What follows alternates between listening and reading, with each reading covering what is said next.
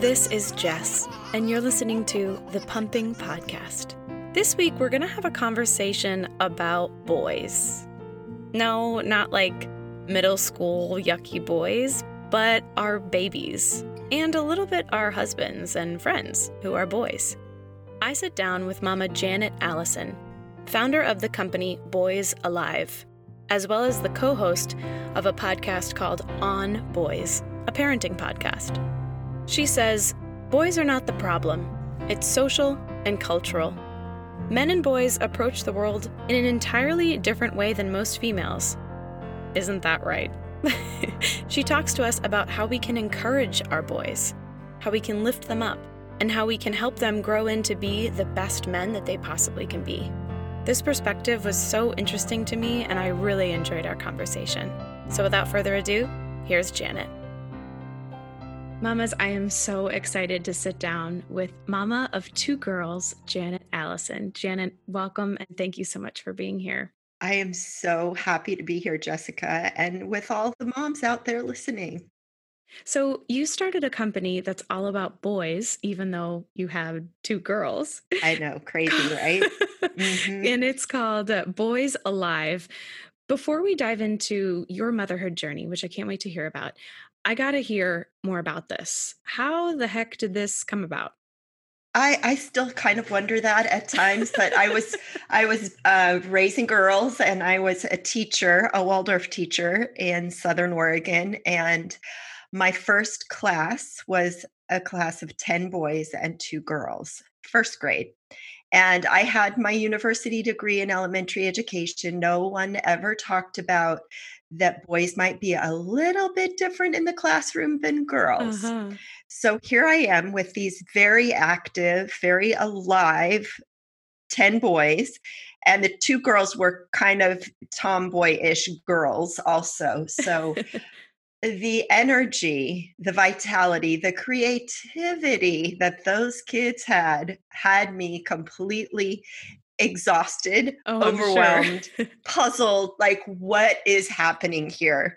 And fortunately, our school at that time was on a farm. So I just intuitively, I think as a matter of just self-preservation, we just got outside in the morning and those boys ran. They just ran. Get the energy out, right? Get the energy out. And yeah. And then they'd come back in and they would still do crazy things like, be standing up 1 minute and fall flat over just because they could, So I got so curious and started reading books. And at that time, so that was the mid-90s. And at that time, it was all about girls. Everything was about girls, equality in sports and, how are we raising girls. So boys were kind of pretty low down on the radar at that time. So I had to really hunt for what's going on and got connected with some experts, just read a ton. And meanwhile, I was also doing some communication skills training. And also I was having moms come to me saying, I was raised with sisters. I do not get my son. Like, who is this person that will never stop moving? And so it all kind of dovetailed together. I was ready to stop teaching after some years. And I just felt called to help these moms with boys. It was a fascinating study for me. And so I just dove in feet first. Boys Alive came into being, and it's been 15 years now that I've been helping parents. And I also work in schools because teachers need to understand boys. With most teachers are female. And we look at kids through our female lens, and we see boys as, why can't he sit still? Why is he so noisy? Why won't he look at me when I'm talking to him? All these things. And yet when we know, this is how a typical male brain works, male pattern of communication, all those things, then we can adjust and go, my husband isn't looking at me when I'm having this emotional moment. I don't have to take it personally. It's because he can't actually look at me and listen to me at the same time. So we'll dive deeper into that. But that's a brief Yeah. touch into why boys. So Yeah. Boys Alive essentially is a program that you work, and would you say that you coach or consult one-on-one with families and then in schools? So I'm a family coach and I work one on one with families, with parents, because parents are the ones that change the dynamic in the household. Mm-hmm. And so I do coaching and I also give talks and, of course, now online webinars and groups and have a really active Facebook group. And then consulting in schools doing professional development That's for fabulous. teachers. Yeah, it's good. It's so Something needed. so yeah, something so specific and so needed that I don't think is really discussed or, brought up as a concern. Mhm. And if we're made aware of just small little changes that we can make in either our parenting styles or our maybe relationship, connection, it could make Mhm. a huge difference. Yeah. And everything I talk about is, it's parent to child, but it's also just person to person. It's Hmm. really just understanding another person that has a different roadmap than you do and just being able to, check in on that map. I love that. And if you want to hear a little bit more, Janet is also the co host of a podcast called On Boys, and it's a parenting podcast that I'm going to have to jump on. I can't wait to listen to some of those episodes. And you can learn a little bit more about that and what she does. So you're joining us, you said, from Oregon, right? Portland, Oregon. Portland, Oregon. Awesome. I love talking to people from other sides of, I know. other All over the areas. country, all over the world, and very peaceful, loving place. Here we are in I Portland. love it there. Very politicized lately, but we're good. We're good. I actually there was another mom I forget which episode, but a while back that I spoke to, and she's in Portland as well. And I had to mention the obvious Voodoo Donuts. Oh, I mean, yes. you can't talk about Portland and not talk about Voodoo Donuts. It's the Voodoo best donuts donuts in the ever. pink box. Yes. Absolutely. The maple bacon. Oh my gosh, it is so good. Oh, it's so yummy. Yeah. Yeah. So I want to learn more about this whole Boys Alive and Boys Conversation, but first I want to talk a little bit about you. What was life like? I know it was a little bit back, but we can go back there. What was life like before you even became a mom? What were you doing? Were you teaching? What was life like? Oh, we are going back. My Yeah. girls are 31 and 35, so we're going back a few years. But I actually started my teaching university degree when I was pregnant with my first. So I was a non-traditional student and it took me 7 years to finish school, but I had two babies along the way. So, um, and I loved being pregnant. It had taken us a long time to get pregnant. So it was kind of one of those, like, I don't know if I'm going to be able to get pregnant. So it was a extra gift.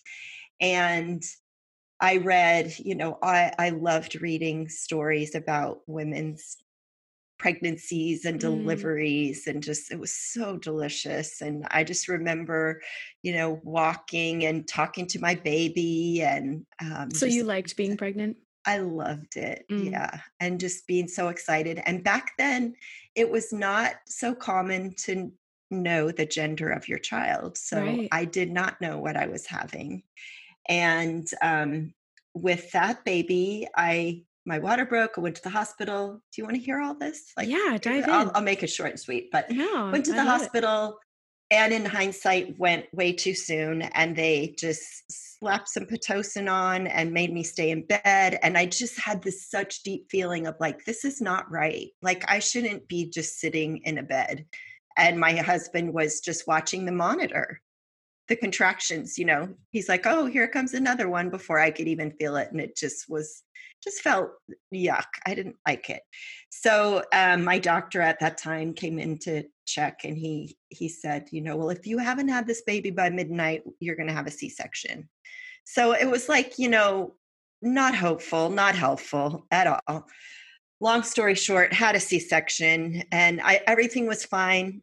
Katie was amazing and lovely, and I loved being a mom. And when I went back, well, then we moved. We moved across the country, and I got pregnant with my second daughter. And I knew I should not have had that C-section, and I Yeah. was not. I was so determined I was not going back to the hospital. So I started looking into midwives and to have a home birth. Of course, my mom thought I was crazy, insane. What are you doing? This is so dangerous, and all the things. And of course, it was a VBAC. So even now, like when I tell doctors that I had a VBAC back in, well, they were born in 88 and 85, they're horrified. Yeah. But I just knew so much that I was not going to the hospital. So I had a 36-hour labor at home, and my mom came to be there, and she didn't want to be at the birth. She just was like, Just "No, too I nervous, don't I want to bet. be there." And I said, "Well, we can have you go to a friend's house. That's fine." But when I started into labor, then she was like, "No, I'm not leaving." Oh. And I mean, it was so amazing to have her there because she had never witnessed birth. She Mm. had had 4 kids in the 50s and had twilight sleep. So she had never seen a baby being born or just being around a newborn in that way. So it was really special to Yeah. have her there, and a couple of friends and my husband and the midwife, and it was long, but it was the moment when I felt my power as a woman really kick in. Like, I did Oh, I that. love that. I did that. It was the hardest thing I'd ever done up to that time in my life, and I did it. And afterwards, I tore quite a bit, and the midwives were talking. They're like, examining my crotch, going, "Well, I really think we need to take her in to get stitched because this is really deep." And I just remember sitting there on the bed, eating watermelon, my legs spread apart, going, "I start sewing, ladies, because I am not going to the hospital. I just had a home birth. You're not Oh, taking me to I the love that. hospital." Oh So my that gosh, was that picture is so amazing. I love that. Start sewing, ladies. Oh, start sewing. And I mean, and it was so lovely. My daughter, she was 2.5 at the time, and she slept all through the night, and she woke up just as I was spending 4 hours pushing. But isn't it amazing you can remember these things 31 years later? I It's think like it's it was fascinating. yesterday. Yeah. And so she was there and, welcomed the baby before we even knew if it was a boy or a girl. And those two are sisters Mm. tight. Like, they've lived together as adults. They're closer than any sisters I've ever witnessed. And just to round out the story, so my youngest, who was a home birther, is a labor and delivery nurse, and she's currently studying to be Oh, a midwife. So oh, that's amazing. circle around, and her she had me read her essay that she sent to apply to midwifery school, and it started out with the story of her home birth. Oh, I just Oh, got the chills. I love that. yeah, That's so yeah, special. Oh my goodness. And have yeah. either of them had any children? No, my oldest just got married this summer, Mm, and definitely on the horizon in the yeah. next year or so. So I think they're getting a puppy first, Yeah. which is like, yeah, start with a puppy, but Exactly. yeah. Oh my gosh, that's so beautiful.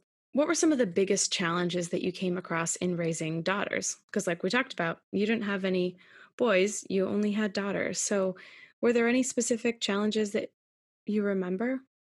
Well, I think the parenting challenge, and I was fortunate to live in a smaller town, and we had a lot of moms that didn't work or worked part-time, and we would trade kids around, and we would have play dates, and we even started a dinner co-op and Oh, that's great. traded dinners, which was amazing and so helpful. And I mean, I think the challenge, especially with young kids, was the isolation and feeling like you were, making it up as you went along. And I had a close relationship with my mom, who lived in Texas, but she would say, "You guys, you know more than we did.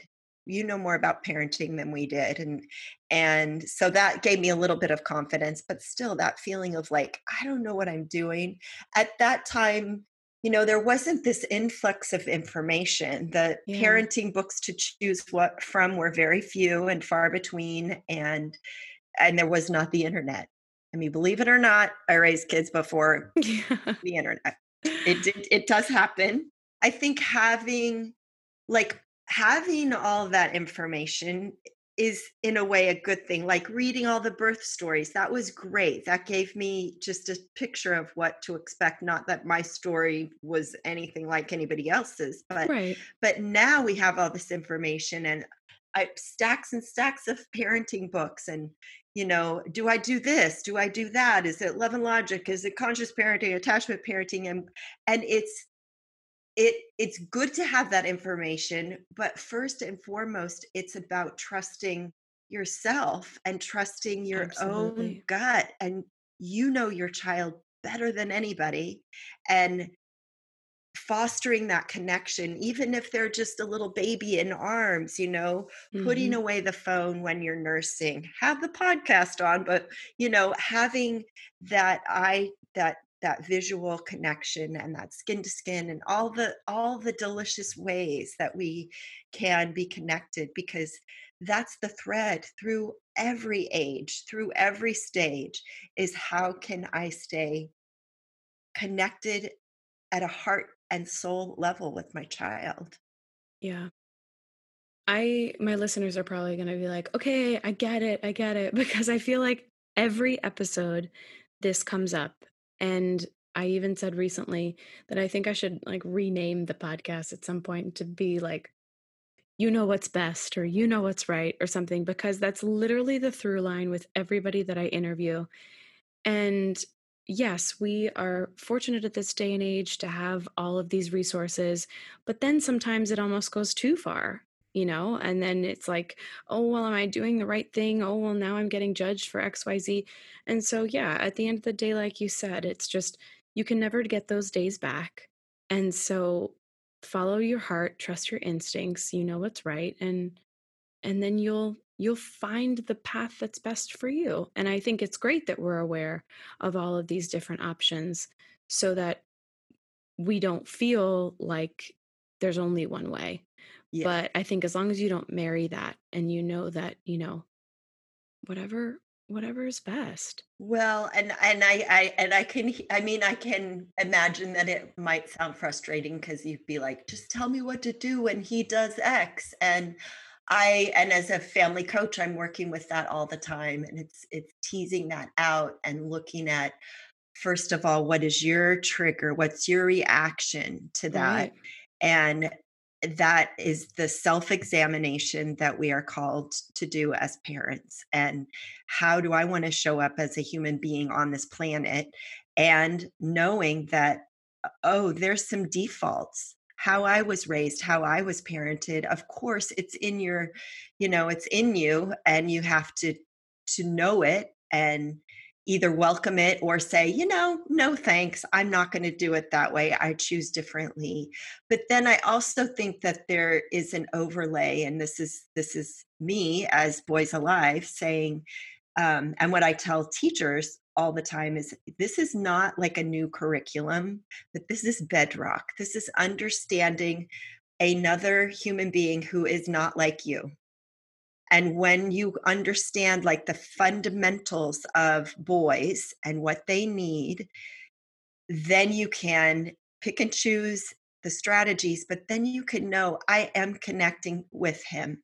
So I'll give you an example. For instance, a lot of parents will say, he doesn't listen, or he gets so angry and, throws Legos and hits me and says, I hate you, and all the things. And understanding that that is pretty normal, typical boy, recognizing that one of the things that we do as women, and you women, you can check this out with the men in your life, is we talk a lot. Mm-hmm. We ask questions, we give directions, we process emotions out loud, Amen. talk and talk, and we love it. We get oxytocin. It's delicious for us to have those Mm-hmm. conversations. And I have one friend who they've been married for probably 35 years now, and the husband says, I just listen to her. I don't have to say anything because I know that if I listen long enough, she's going to come up with the answer Yep. herself. It's Like so I don't have true. to input anything, but he knows by now that he just listens. And maybe a little input here and there, but her processing style is out loud. And so when we recognize and recognizing that for boys, many boys and men, this is broad generalization, but typically cross culturally, boys and men's brains do not process language as rapid fire as women do. So you have this boy brain who is maybe he's 4 and he's totally focused on building his block tower, his Legos. And, we think it's stereotypical that males are single focused, but they really are. Most of them are like, I'm looking at this, and you're over there talking and telling him it's time to come and eat dinner, whatever, and he's ignoring you, but he's not even hearing you to begin with. There's no thought process like, I'm not going to listen to her right now. It's like, Right. no, there's no voice there. So, Meanwhile, in our brains, we have like 5 things that we're thinking about and working on and juggling and yeah, attending to, right? yeah. And meanwhile, you're getting angrier and more frustrated because he's not listening to you. And so Yeah. you're talking louder and you're elevated and your adrenaline cortisol is going up. And yet he's just in his little Lego land having the best time, but you're getting angry and taking it personally. He's disrespectful, all the things that we tell ourselves. So when you understand that, oh, he actually isn't even hearing me. I'm in the kitchen, he's in the living room. Oh, I have to go to him and physically touch him Yes. on the shoulder, on the back, bump elbows, whatever it is. Enter his world for just a moment, like comment on something he's doing. And that kind of snaps him out of that focus, and tell him tangibly, like, do put in 3 more Legos and then it's time to come and eat dinner. So for boys, fewer words. For boys and men, check in with your men in your life, fewer words, and everything boys do is physical. If you just think physical, physical, physical, if you want him to think, if you want him to find words, if you want him to talk to you, process emotions, learn, everything is when his body is in motion, his brain is in motion, Huh. which is way counterintuitive to how we teach our boys. And that's what I learned in that classroom on that farm is they have to move their bodies to learn. I love how you said enter his world. I think that's such a powerful image and idea and concept because, yeah, us as women, whether it's our children or our partners or our parents, whatever, we expect them to be on the same wavelength and in our world right when we want them to be and right when we need them to be. But if we think of it from the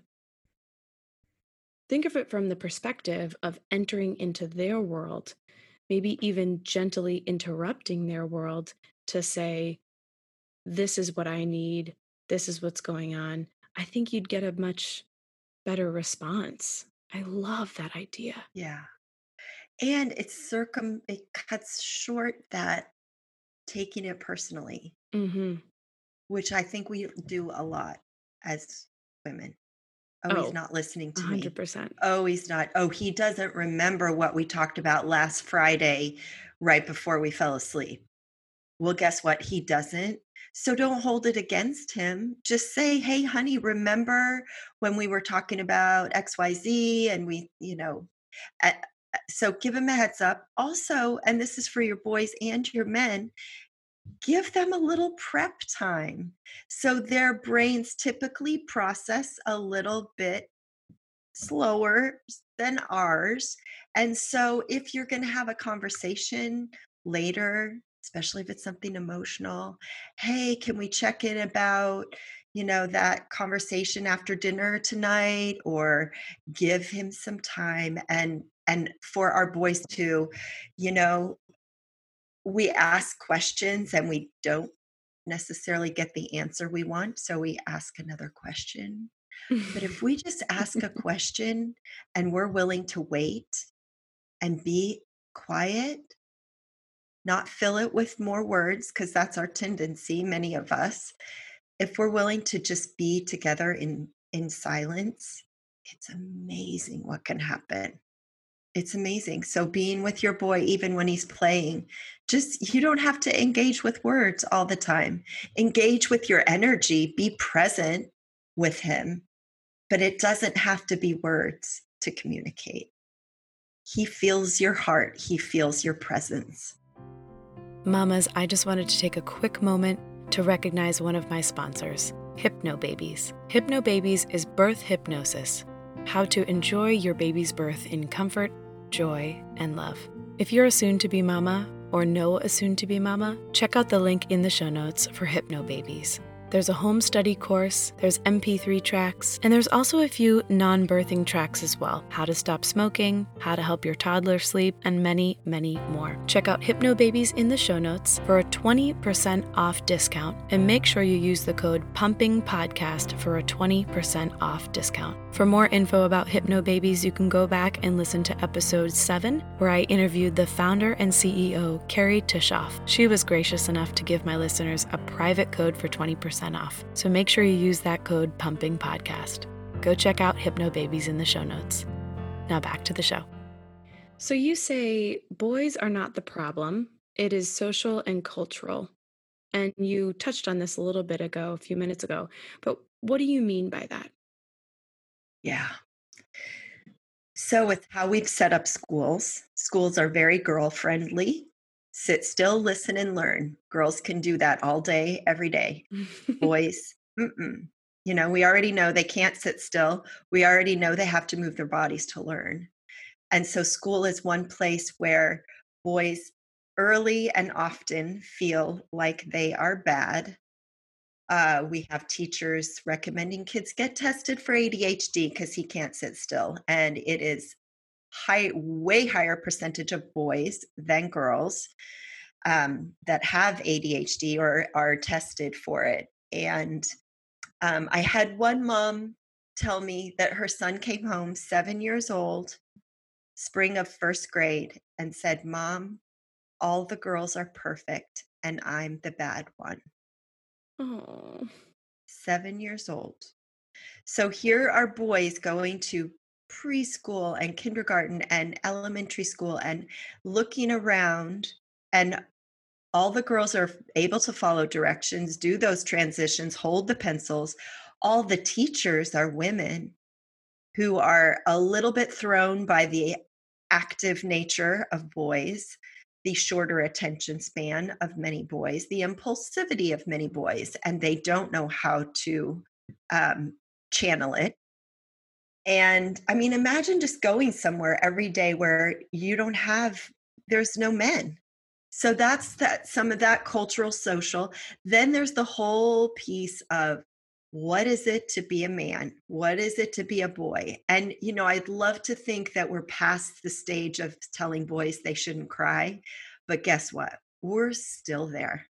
We're still there. And it may be, I feel like dads are at such a crossroads, men who are parenting now, because they I truly believe want to be that more emotionally in touch dad and not carry on these messages, and yet they were parented it and in that way, and those messages are so deep. Man up, you throw like a girl, don't cry. And it's default. It just comes out, and we don't, without thinking about it.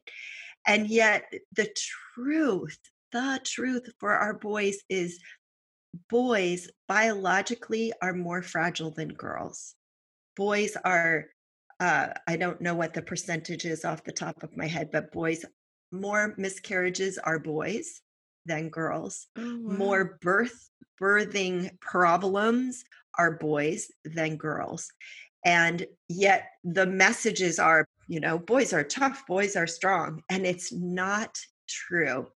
And when we can start seeing that as, our boys are fragile and our girls are fragile too, and let's be softer with them, be more gentle with them. And another really important piece, especially for your listeners, is boys must have a strong attachment in their early years. And that is like up to age 3. They really need that attachment. And, I think all along, boys don't always make it easy for us You mean because attached to a parent?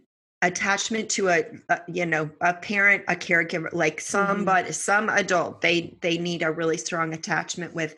That's often why little boys will have trouble in childcare, because they're missing that really strong attachment.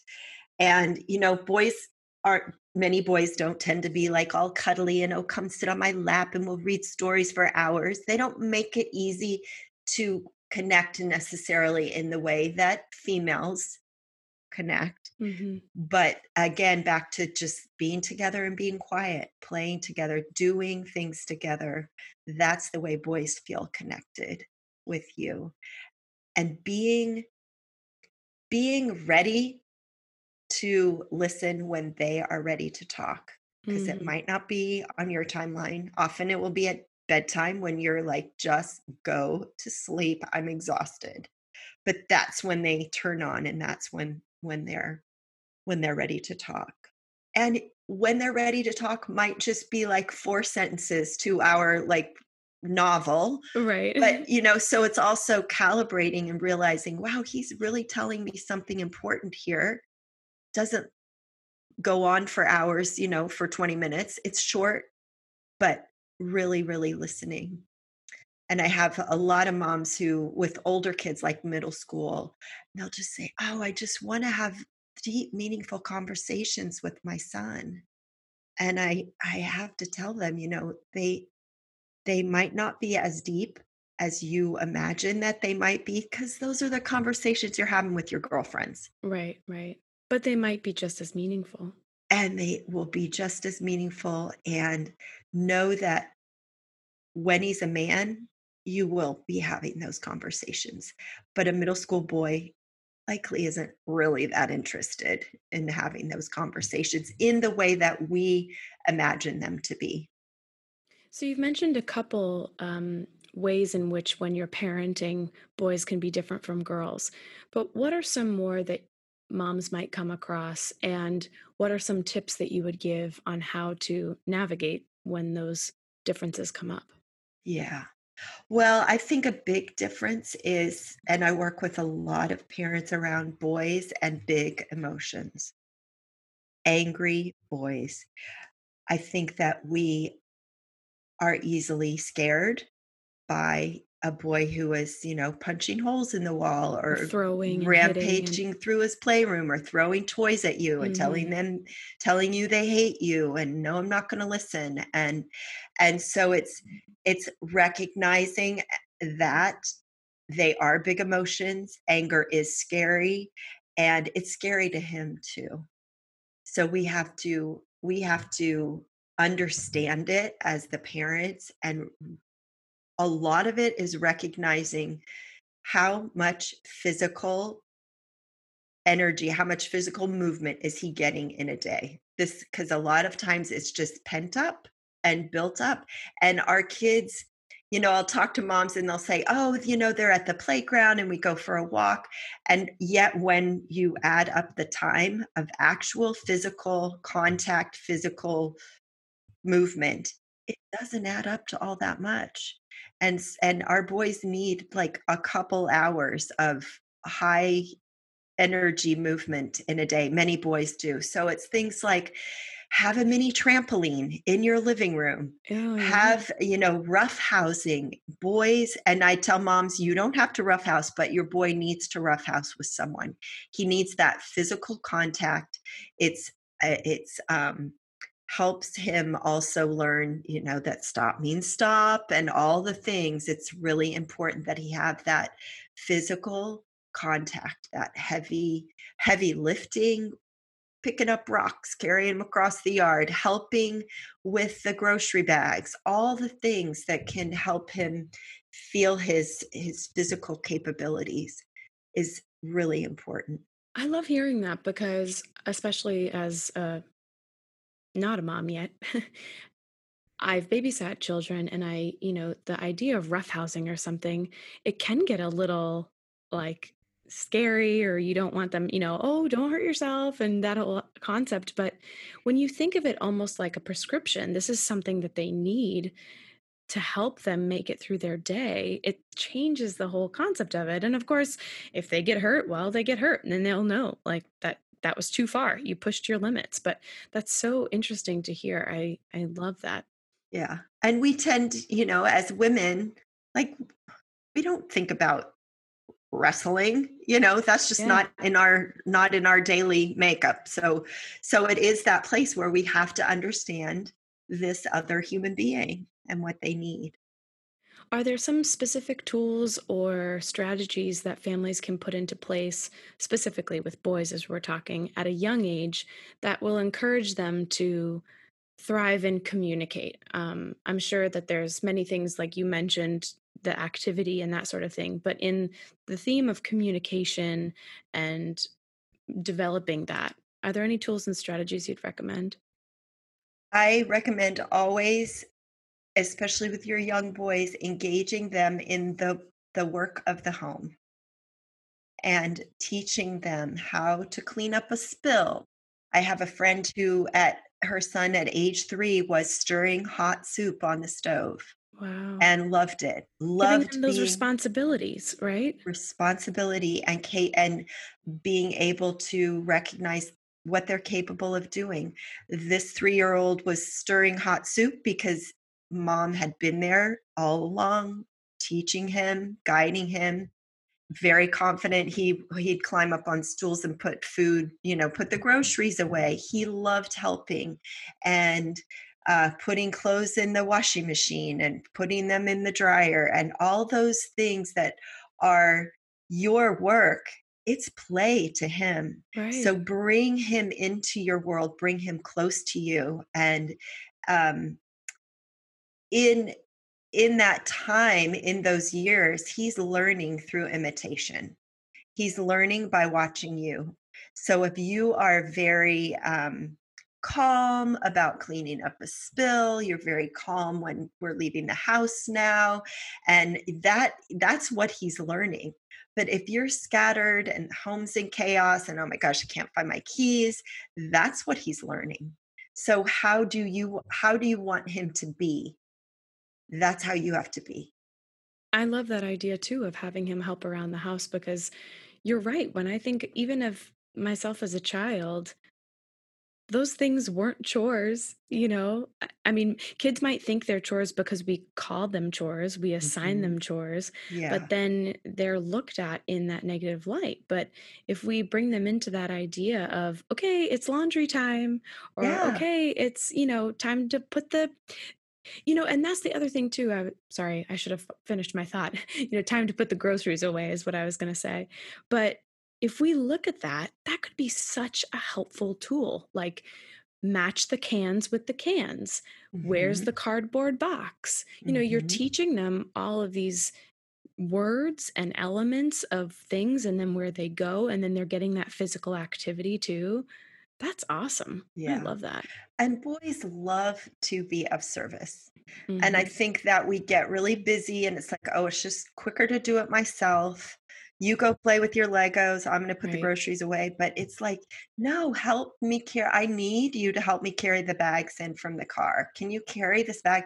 It's pretty heavy. I wonder if you can carry it. Oh yeah, I can, and then he gets to Yeah. show his muscles and he's already been at the store with you and he's already helped with the cart, with scanning the cans, with, all of the things. And the more you can do that before age 7, the more habit you have developed in him to be helpful. Once, just developmentally, if they're past the age of 7, they're kind of past the age of imitation and habit building. So, I mean, try to teach a 14-year-old to fold the laundry. Right, right. Not happening. Yeah. But You a gotta implement 3-year-old, that. they're in that place of me do it, me do it. They want to, they're just, it's nutrition for them. So it's up to you then to take the time and recognize you're investing in your future, because he will be 10 and he will know how to do his own laundry. I had a question that just came to my mind, and I'm going to ask it for a friend that I have who is raising 2 boys. So I can't wait for her to listen to this. But one thing that we were talking about recently is she has a boy who's over 1 and then an infant who's about 6 months or so. And the boy who's over 1 is just sort of navigating his younger brother. And she's noticing when he gets into certain moods, the way he treats his younger brother, and pushing the boundaries of, don't step on his head and don't, roughhouse him. We need to roughhouse maybe in other ways. So, do you have any tips for that sort of relationship and trying to teach them that element of roughhousing, but kind of the boundaries with how that goes? Yeah. So 2 things there, and this goes for any age. I'm writing it down because I don't want to forget both of them. Um, Rather than telling him, don't step on the baby's head, don't da da da. Tell him what you do want. Tell him how, show him, guide him how he can be with the baby. And I'm sure she's doing that. But having that be the bigger portion of the management of baby safety. And it is, it is constant, because he's learning. And yeah, you're going to have to say it 40 million times, but that goes for pretty much everything else in parenting too. Yeah. So, and if in all things, if you can, when you catch yourself saying, don't do, don't spill the milk, don't touch, don't hit the baby. The way our brain works is we have to picture hitting the baby before we can picture not hitting the baby. So you want to tell him what you want instead, which is stroke the baby, pat the baby. Don't even put hit in there, Right, because right. he has to picture that. So any place you're saying don't to your child, you have to flip it around to what do you want instead? What should he be doing? And I think of that as like, that's nutrition. That's something he can digest and process. And it's like you're giving him information for how to be in the world, for how to interact with his brother, rather than how not to interact with his brother. Does that make sense? Yeah, completely. I love Yeah. it. And the other thing that again goes for all ages, and your friend could totally start doing this now, is that boys tend to um, need to be taught empathy rather than just having it naturally. And so this is a way to teach empathy, and you just get it in a habit, and you get a little zipper bag, a little cloth little bag. And actually I would advise you get 2 of them so you can have one in your diaper bag or the car. But you have this bag, and it's call it whatever you want. The lovey bag, the first aid kit, whatever you want to call it. Mm. And inside this bag, which is easily accessible, little 1-year-old can go over and get it off the shelf or whatever. He's maybe, hit the baby. Oh, run and get the lovey bag. He goes and gets it, and he's so proud because he's going to do this errand. And they come back and they unzip the bag, and inside is the cream, and we get the cream out, and mama squeezes a little on his finger, and he rubs it on the baby's sort of kind of scratch, or Right. it's nothing, little red mark on his skin. But it's that whole process of, oh, we have to help baby, and we're going to put the cream on there and soothe the baby, and all the words words and all the love that's pouring out at that time. And gosh, maybe he even needs a little band-aid, and let's put so the the big brother puts the band-aid on. And it's been this process of disconnect, repair to reconnect. Mm. And that's building empathy. And then big brother runs into the table and bumps his head. And now mom can, oh, I'm going to get the lovey bag for you. And oh, come sit on my lap. And oh, I'm going to put the cream on and give you some kisses. So she's modeling something Hmm. for him to imitate. I love that. That's a great idea. And I Yeah. think it reminds me of how, I think there's a little bit of a line there when, I remember when I was really little and I would, if I would fall or something, my grandfather would say, "Whoa, look at the big dent you made in that floor," and it Oh, would distract me from uh-huh. the feeling, like, "Oh, are you okay? Oh, don't cry. Oh, does that hurt?" Because then that makes them obviously think that, "Oh, maybe I should be crying. Maybe this should hurt."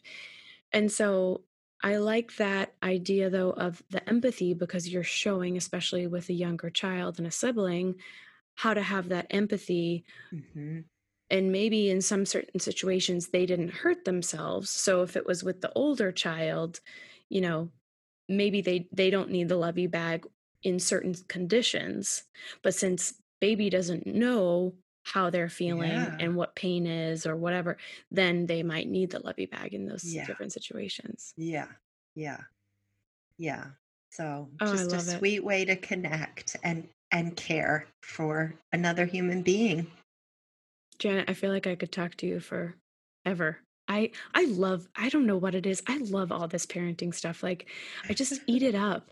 It's so There's another good. podcast that I listen to too about parenting, and I'll go on runs and just listen, and I'm like, I just find it fabulous, like and fascinating, all of the, behavior things and emotions and the ways that we've learned at this day and age how to deal with this stuff. I think Mhm.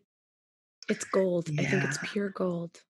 I love it too. And it's all, it's about understanding ourselves better, understanding each other in a different way, understanding evolutionary biology. How did we get here in this Mhm. year of 2020? It's understanding cultural influences, social, what is society telling us we have to do? How can we counteract that with our own intuition? I mean, having a home birth in 1988 was, not like, yeah, top of the list for Yeah. mamas, but being willing to trust yourself. And, it all just comes back to love and care and connection. And the more we can amplify that in all of our relationships, I think the better off we're going to be in this world. How can people find you? They can find me at boysalive.com, Facebook group, Boys Alive. Asked to join, would love to have you there. You can listen to the On Boys podcast, find that wherever you find podcasts. And you can always reach out directly to me at Janet at boysalive.com too, because I'm a real person and I Mm, answer every email. thank goodness, right? Yeah. Doesn't Yeah. happen very much this day and age. No Yeah. robots here. I'll put No all of robots those here. yeah, I'll put all those links in the show notes. So, mamas, if you're listening, feel free to go check them out there for easy access. The last question I want to ask you, I'm going to adjust it a little bit. I usually ask it a little different for my moms who have younger kids, but I'm going to ask it a little different. Usually I ask, what's something that you'd like to tell your child or children for now, for when they're 18? But I think what I'd like to ask you is, what's something that you would like to tell boys who are or infants who are male now when they're younger for when they're 18? Like what's something that we should keep in our mind as mothers and women to instill in them for when they get to that age 18? Great question. I think what comes to mind is that we give girls the message that you can do anything, be anything, wear anything, show up any way you want to. We give girls that message and they've received it in such a powerful way. And it is time to give boys the same message. You can do anything you want. You can dress any way you want. You can be a dancer. You can wear nail polish. You can cry. You can be fully human. Love that. This has just been such a pleasure. I'm so grateful we connected, and I can't wait to go listen to your podcast. Me too. Thank you so much, Jessica. This has been a pleasure. The Pumping Podcast is a podcast for moms and by moms, and I am your host. I'm not yet a mama. I'm a mama in training.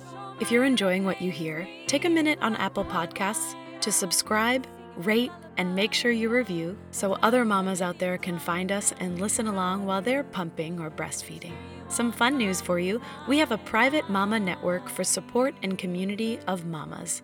If you'd like to join, email info@thepumpingpodcast.com. Also, if you'd like to be a guest and share your journey into motherhood, email interviews@thepumpingpodcast.com. Follow us on Instagram @thepumpingpodcast. And for any other questions or to connect, check out thepumpingpodcast.com. Thank you so much for spending some of your day with me. You light me up and inspire me. And share the podcast with a mama or future mama you know. Until next time, keep on pumping.